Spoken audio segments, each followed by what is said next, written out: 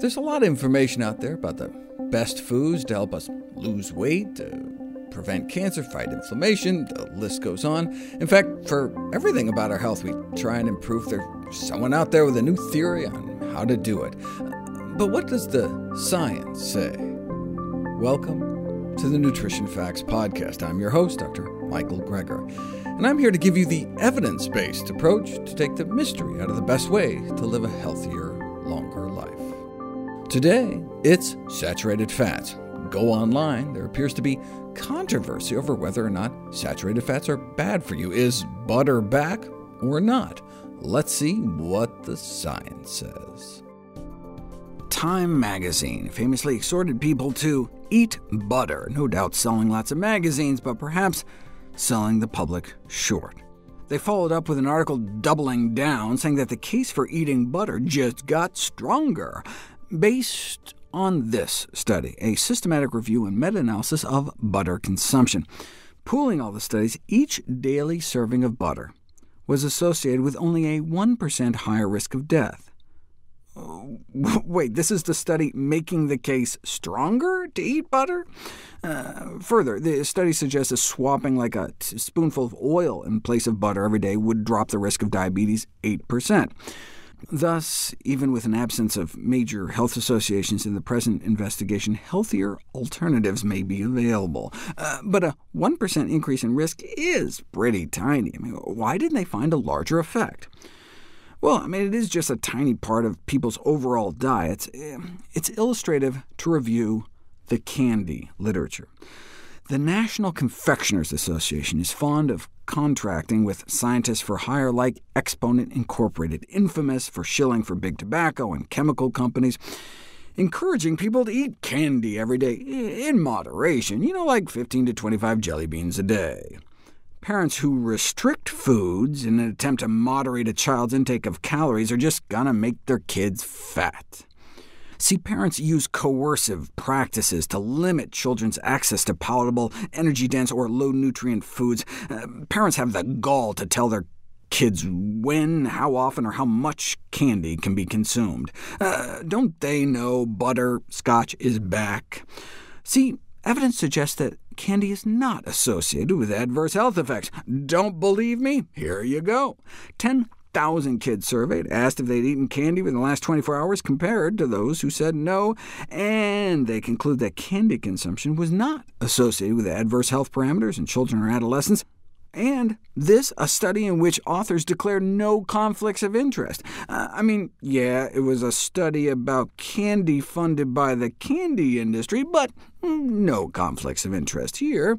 Do you see how with such a blunt instrument, it would be hard to tease out the specific health effects of candy? But look, we don't need a study, since we already know what candy is. It's candy. It's mostly pure sugar. We already eat too much sugar. We don't need more. You don't need to pay off researchers to come up with a study like this. We already know what butter is. It's butter. It's mostly pure saturated fat. We already eat too much saturated fat. We don't need more. Anyway, it gets even crazier. Candy consumers were less likely to be overweight and obese than non-candy consumers. So hey, maybe the candy company was right. Pass the peeps. Is candy eating really a way to control body weight? Who can name me an alternative explanation of why obese children eat less candy? Right, reverse causation. Perhaps it's not cutting down on candy that led to obesity, but rather obesity leading to cutting down on candy. In other words, the reported candy consumption reflects the consequences of obesity, not the cause, just like people with heart disease may cut down on butter, right, clouding the association. And remember, it was reported candy consumption, which brings up the specter of reporting bias. In other words, overweight kids may guiltily underreport their intake of candy to a greater extent than do those of normal weight. Otherwise, what would the implications of such a finding be? Do we want to randomize kids to eat more candy to see if it makes them lose weight? It's doubtful that any ethical committee would be happy about that kind of proposal. But you don't know until you put it to the test. Feed folks extra candy or peanuts, the same number of extra calories, and, surprise, surprise, those that ate all that extra candy gained more weight. But what about that interventional trial showing that candy can improve ADHD symptoms? If you're the Mars Candy Bar Company, and you want to fund a study showing candy bars help kids focus, what would you do? The parents were sent a formal letter instructing them to send their kids to school hungry without breakfast, and then gave them a candy bar, or basically nothing, an aspartame beverage. And what do you know? Feeding kids something rather than nothing enhanced their ability to stay on task. That reminds me of the famous Frosted Mini-Wheats ad, clinically shown to improve kids' attentiveness by nearly 20%, with the really fine print explaining that this was compared to kids that ate nothing at all. Butter has been put to the test, too. Give people a single meal with butter, and you get a boost of inflammatory gene expression within just hours of consumption, significantly more than the same amount of fat in olive oil or particularly walnut form. You can randomize people to foods made with all sorts of different fats, and butter was shown to be the worst in terms of LDL cholesterol. Yeah, but these were short-term studies. It's not like you can randomize people to eat or avoid butter for years, unless they're locked up in a mental hospital, where by switching diets you can raise or lower their cholesterol and cut coronary events by about 40%, though they also cut down on meat and eggs, so it wasn't just butter. Yeah, but it's not like you can get a whole country to cut down on butter. Oh, but you can. A 75% drop in butter consumption in Finland helped create an 80% drop in heart disease mortality, which was driven largely by the countrywide drop in cholesterol levels, which was largely driven by the countrywide dietary changes to lower saturated fat intake, like the move away from butter. The bottom line is that researchers have put it to the test, randomized controlled trials involving more than 50,000 people, and the more you decrease saturated fat content, the more your cholesterol drops, the greater the protection. Lifestyle advice to all those at risk for cardiovascular diseases: to lower the risk of our #1 killer of men and women, population groups should continue to be advised to permanently reduce their saturated fat intake. The American Heart Association got so fed up with industry attempts to confuse people, they released a presidential advisory in 2017 to make it as clear as they could. The main sources of saturated fat to be decreased include butter. Next up, we look at the reason those eating plant-based diets have less fat buildup in their muscle cells and less insulin resistance. The association between fat and insulin resistance is now widely accepted, so-called ectopic fat accumulation, the accumulation of fat in places it's not supposed to be, like within our muscle cells. But all fats don't affect muscles the same. The type of fat, saturated versus unsaturated, is critical. Saturated fats like palmitate, found mostly in meat, dairy, eggs, cause insulin resistance, but oligate, found mostly in nuts, olives, avocados, may actually improve insulin sensitivity. What makes saturated fat bad? Saturated fat causes more of those toxic breakdown products and mitochondrial dysfunction, increased oxidative stress, free radicals, inflammation, causing a vicious cycle of events in which saturated fat-induced free radical causes dysfunction in the little power plants within our muscle cells, which cause an increase in free radical production and impairment of insulin signaling. Fat cells filled with saturated fat activate an inflammatory response to a far greater extent. This increased inflammation, along with eating more saturated fat, has been demonstrated to cause insulin resistance through free radical and ceramide production. Saturated fat has also been shown to have a direct effect on skeletal muscle insulin resistance. Accumulation of saturated fat increases the amount of diacylglycerol in our muscles, which has been demonstrated to have a potent effect on muscle insulin resistance. And it doesn't matter if the muscle in our blood, and the fat in our blood comes from our own fat or from their fat. You can take muscle biopsies from people and correlate the saturated fat buildup in their muscles with insulin resistance. While monounsaturated fats are more likely to be detoxified or safely stored away, saturated fats create these toxic breakdown products like ceramide that cause lipotoxicity. Lipo meaning fat, as in liposuction, and toxicity. This fat toxicity in our muscles is a well-known concept in the explanation of the trigger for insulin resistance. I've talked about the role of saturated and trans fats contributing to the progression of other diseases, like autoimmune diseases, cancer, heart disease. They can also cause insulin resistance, the underlying cause of prediabetes and type 2 diabetes. In the human diet, saturated fats are derived from animal sources, while trans fats originate in meat and milk in addition to partially hydrogenated and refined vegetable oils. That's why experimentally shifting people from animal fats to plant fats can improve insulin sensitivity. Insulin sensitivity was impaired on the diet with added butterfat, but not on the diet with added olive fat. We know prolonged exposure of our muscles to high levels of fat leads to severe insulin resistance, with saturated fats demonstrated to be the worst. But they don't just lead to inhibition of insulin signaling, the activation of inflammatory pathways, and the increase in free radicals. They cause an alteration in gene expression, leading to a suppression of key mitochondrial enzymes like carnitine palmitoyltransferase, which finally solves the mystery of why those eating vegetarian have 60% higher expression of that fat-burning enzyme. They're eating less saturated fat. So, do those eating plant-based diets have less fat clogging their muscles and less insulin resistance too? Well, there hasn't been any data available regarding the insulin sensitivity or inside muscle cell fat of those eating vegan or vegetarian until now.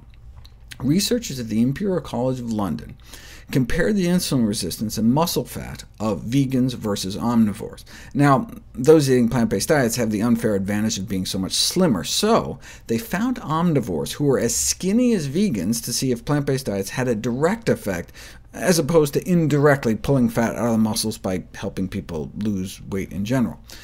They found significantly less fat trapped in the muscle cells of vegans compared to omnivores, even at the same body weight. They found better insulin sensitivity, better blood sugar levels, better insulin levels, and, excitingly, significantly improved beta cell function, the cells in the pancreas that make the insulin in the first place. They conclude that eating plant-based is not only expected to be cardioprotective, helping prevent our #1 killer, heart disease, but that it may be beta cell protective as well, right? Helping also to prevent our 7th leading cause of death, diabetes. Finally today, we ask, how might Big Butter design a study to undermine global consensus guidelines to reduce saturated fat intake? Where did these consensus guidelines to dramatically lower saturated fat consumption come from?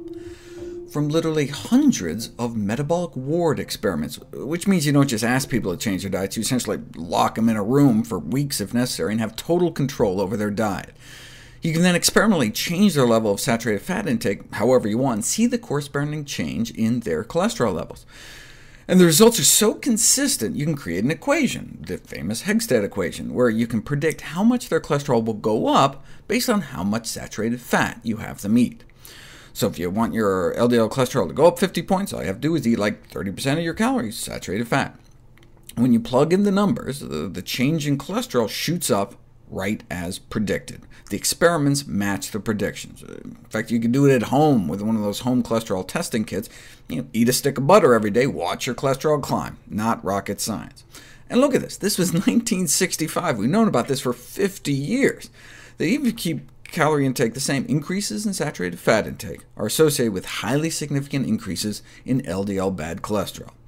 Now, your good cholesterol goes up a bit too, but that increase is smaller than the increase in bad, which would then translate into increased heart disease risk overall.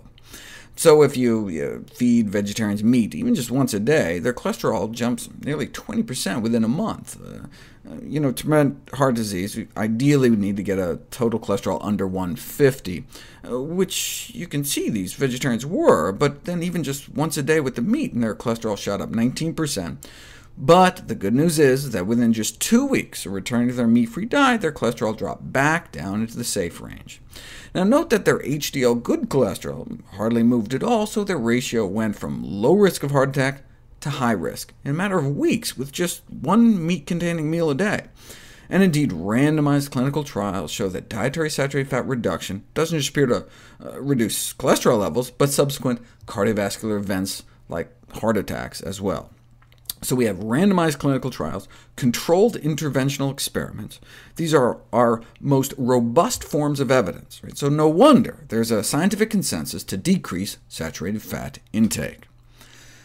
You'll note, though, that the y-axis here is not cholesterol, but change in cholesterol. That's because everyone's set point is different. Two people eating the same diet, the same amount of saturated fat, the same number of chicken nuggets a day, can have very different cholesterol levels. One person can eat 10 chicken nuggets a day and have a LDL cholesterol of 90. Another person can eat 10 a day, could start out with a LDL of 120. It depends on your genes, but while our genetics may be different, our biology is the same, meaning the rise and drop in cholesterol is the same for everyone. So if both folks cut out the nuggets, the 90 might drop to 85, whereas the 120 would be expected to drop to 115. Right? Wherever you start, we can lower our cholesterol by eating less saturated fat, but if I just know what your saturated fat intake is, how many nuggets you eat, I can't tell you what your starting cholesterol is. All I can say with certainty is that, look, you eat less, your cholesterol will likely improve. But because of this extreme inter-individual variation, this wide variability in baseline cholesterol levels for any given saturated fat intake, if you take a cross-section of the population, you can find no statistical correlation between saturated fat intake and cholesterol levels, because it's not like everyone who eats a certain set amount of saturated fat is going to have over a certain cholesterol. So there's like 3 ways you could study diet and cholesterol levels: controlled feeding experiments, free-living dietary change experiments, or cross-sectional observational studies. Right? Well, as we saw, there's a clear and strong relationship between change in diet and change in serum cholesterol in the interventional designs. But because of that individual variability, in cross-sectional designs you can get zero correlation. In fact, if you kind of do the math, that's what you'd expect you'd get. In statistical parlance, one would say a cross-sectional study doesn't have the power for detecting such a relationship. Thus, because of that variability, these kinds of observational studies would seem an inappropriate method to study this particular relationship. So since diet and serum cholesterol have a zero correlation cross-sectionally, an observational study of the relationship between diet and coronary artery disease incidence will suffer from the same difficulties. So again, if you do the math, observational studies would unavoidably show nearly no correlation between saturated fat and heart disease. These prospective studies can be valuable for other diseases, but the appropriate design demonstrating or refuting the role of diet in coronary heart disease is a dietary change experiment. And those dietary change experiments have been done. They implicate saturated fat, hence the lower saturated fat guidelines from basically every major medical authority. In fact, if we lower saturated fat enough, we may be able to even reverse heart disease, opening up arteries without drugs, without surgery. But wait a second. Let's put our big cheese and chicken hat back on. Observational studies would show no correlation, mathematically could show no correlation. We've known since 1979 that observational studies simply don't have the power to show the relationship. Bingo! All we need now is a friendly researcher. How about Ronald M. Krauss, funded by the National Dairy Council since 1989, also the National Cattlemen's Beef Association, as well as the Atkins Foundation? Perfect. Then you just combine together all the observational studies that don't have the power to provide significant evidence, and what do you know? No significant evidence was found. This 2010 meta-analysis was basically just repackaged for 2014 using the same and similar studies. As the chair of Harvard's nutrition department put it, their conclusions regarding the type of fat being unimportant or seriously misleading should be disregarded, going as far as suggesting the paper be retracted, even after the authors corrected a half-dozen different errors. But it's not like they falsified or fabricated data. They didn't have to. They knew beforehand the limitations of observational studies. They knew they'd get the right result, and so they published it, right? Helping to neutralize the negative impact of milk and milk fat by regulators and medical professionals. And it's working, brags the dairy industry. Perceptions about saturated fat in the scientific community are changing. This is a welcome message to consumers who may be tired of hearing what they shouldn't eat. They don't have to convince consumers, just confuse them. Confusion may be easily misused by the food industry to promote their interests. It's like that infamous tobacco industry memo again, right? Doubt is our product. Doubt is our product since it's the best means of competing with the body of fact that exists in the mind of the general public. They don't have to convince the public that smoking is healthy to get people to keep consuming their products. They just need to establish a controversy. Some science say it's bad, some science say it's not bad. Conflicting messages in nutrition cause people to become so frustrated and confused they may just kind of throw up their hands in the air and eat whatever they want, which is exactly what saturated fat suppliers want, but at what cost to the public's health. We would love it if you could share with us your stories about reinventing your health through evidence-based nutrition. Go to nutritionfacts.org/testimonials. We may share it on our social media to help inspire others. To see any graphs, charts, graphics, images, or studies mentioned here, please go to the Nutrition Facts podcast landing page. And there you'll find all the detailed information you need, plus links to all the sources we cite for each of these topics. For recipes, check out my How Not to Die cookbook. It's beautifully designed, more than 100 recipes for delicious and nutritious meals. And all proceeds I receive from the sale of all my books goes to charity. NutritionFacts.org is a nonprofit, science-based public service where you can sign up for free daily updates on the latest in nutrition research via bite-sized videos and articles. Everything on the website is free. There's no ads, no corporate sponsorship. It's strictly non-commercial. I'm not selling anything. I just put it up as a public service, as a labor of love, as a tribute to my grandmother, whose own life was saved with evidence-based nutrition. Thanks for listening to Nutrition Facts. I'm your host, Dr. Michael Greger.